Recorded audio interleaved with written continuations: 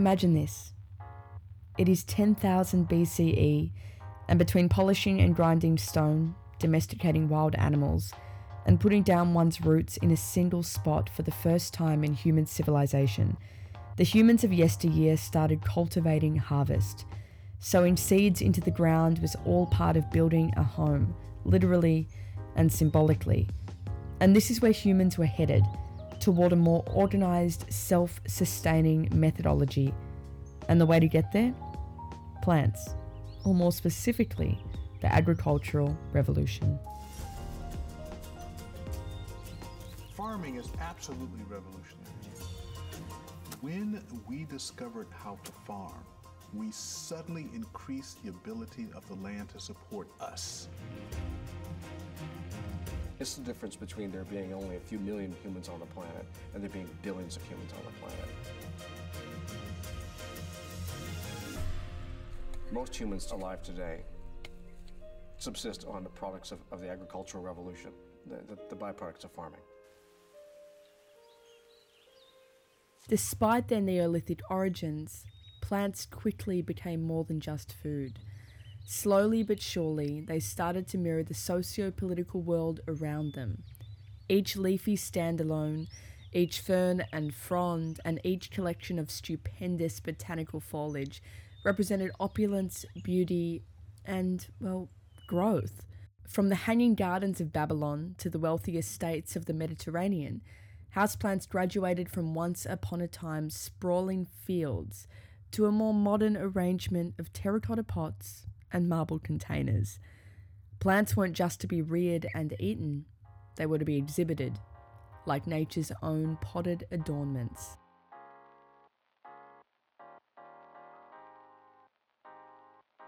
This is All Things Green, a conversation series brought to you by the Plant Society that shines a light on the people, places, and politics behind the plants. I'm Madison Griffiths, and every fortnight we will explore our cultural relationship to the plants we know, love, and care for.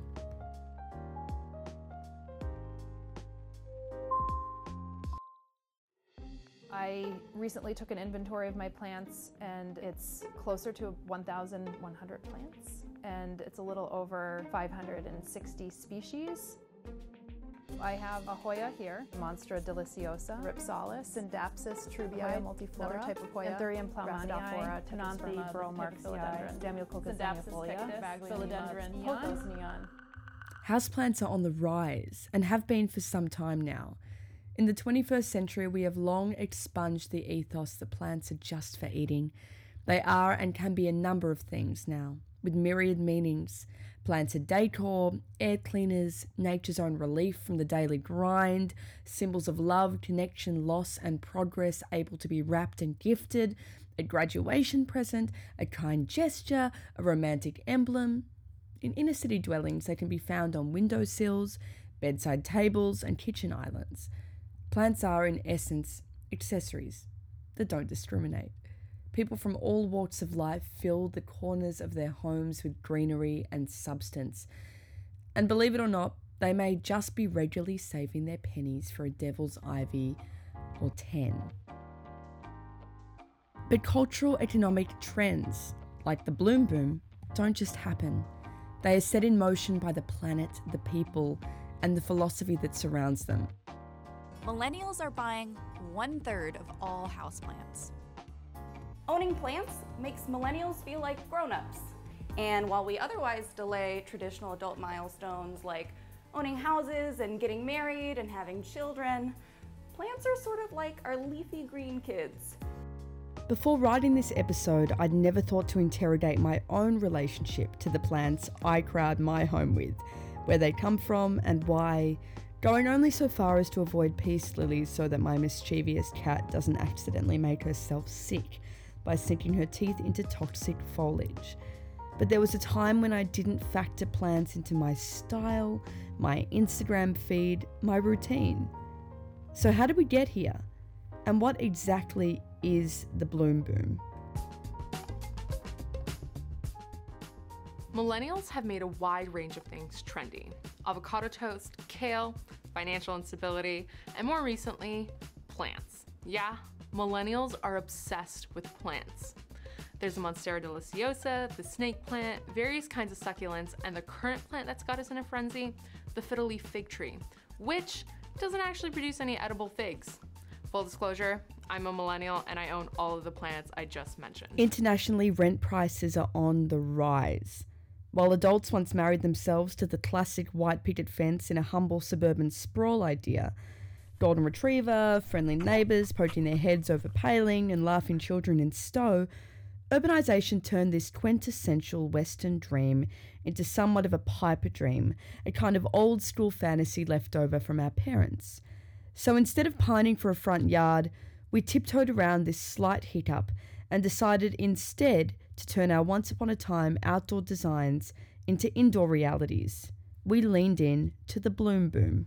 Owning houseplants is taking on new meaning for millennials. A lot of millennials never taken care of a living thing before. They're looking for something that won't die. According to Business Insider, millennials are buying more plants than ever. Many are waiting longer to buy homes and are living in smaller urban spaces for longer, which drives an interest in raising plants.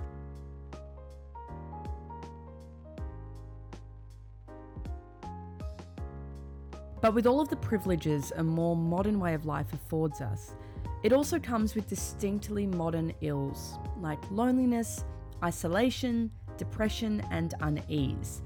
In plants, people have started looking for remedies from such predicaments, and it makes sense. Indoor greenery is responsive and rewarding. Amidst the daily grind, something as innocuous as a new frond or an unfurling leaf is a gentle reminder to slow down, to take it in, to appreciate life in all of its varied forms.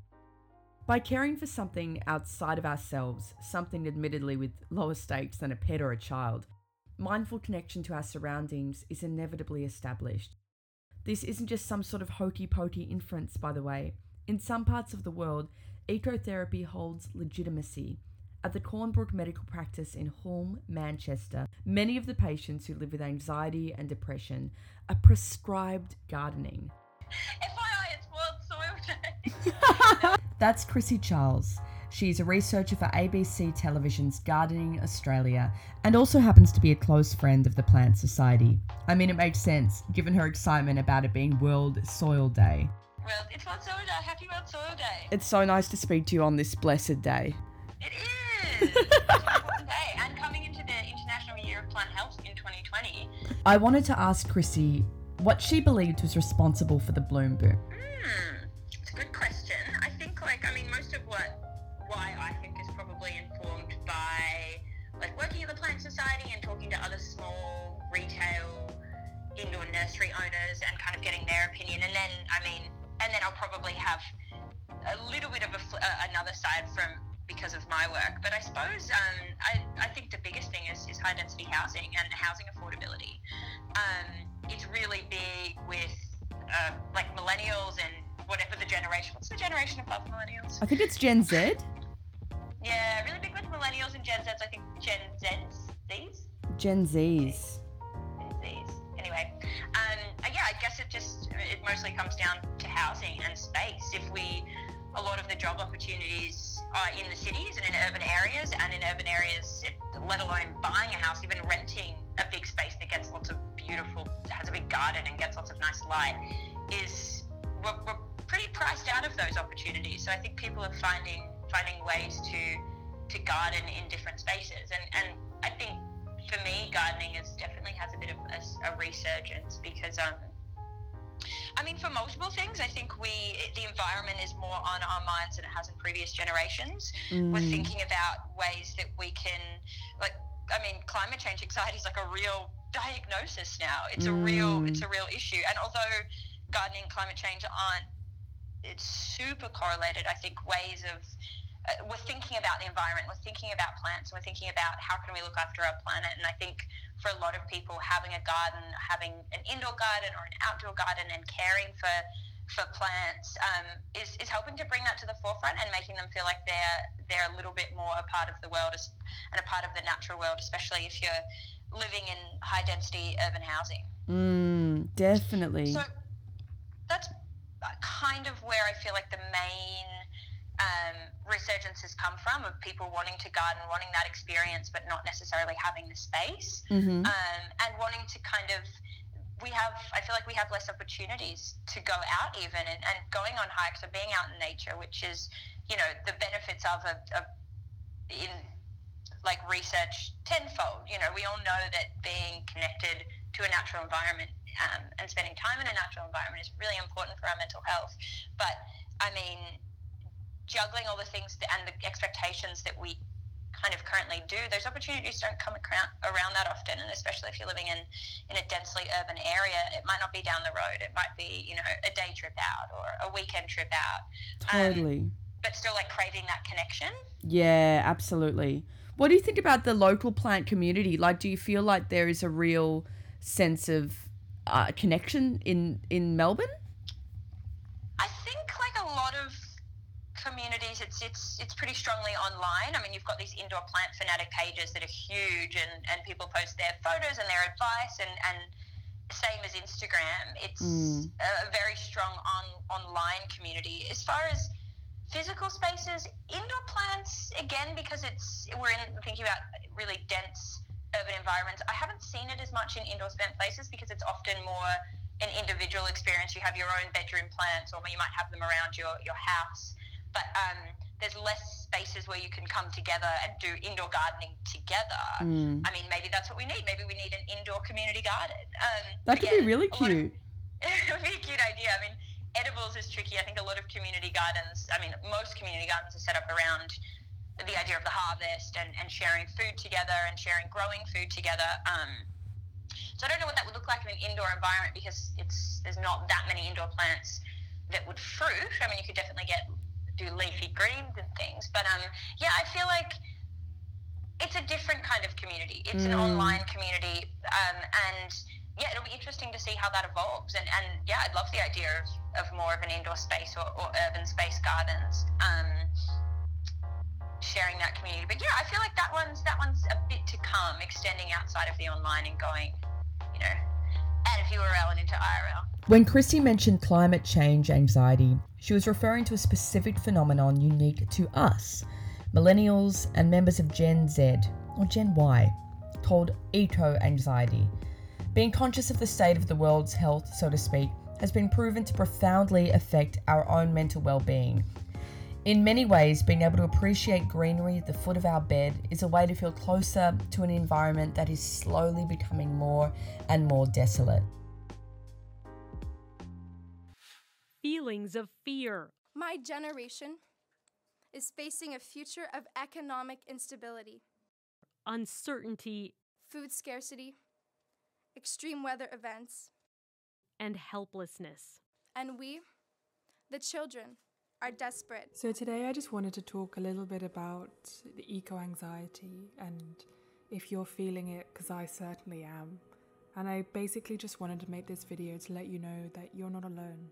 I certainly feel worry when it comes to the climate crisis or to the waste pandemic or pollution in our oceans. It's impossible to speak about the natural wonders of the world, from something as innocuous as a single philodendron to a rainforest full of them, without acknowledging first the climate state of affairs.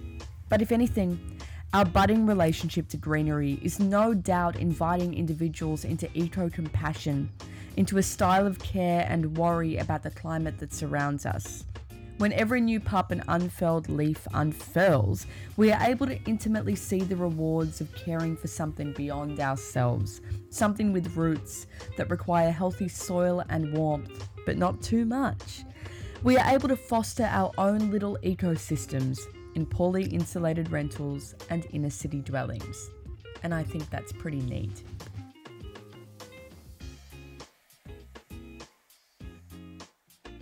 So, that's it. This is the first episode of All Things Green, a conversation series brought to you by the Plant Society that shines a light on the people, places, and politics behind the plants. I'm Madison Griffiths, and you'll get to know me pretty well pretty soon, because every fortnight we will be exploring our cultural relationship to the plants we know, love, and care for. I'd like to thank the rest of my wonderful team in-house, interstate, and in print. We're a pretty easygoing bunch, So make sure to drop in and say hello.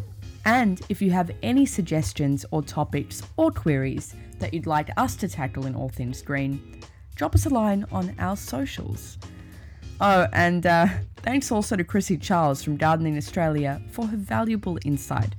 And it's worth mentioning again, Happy International Soil Day from one plant lover to the next. Until next time.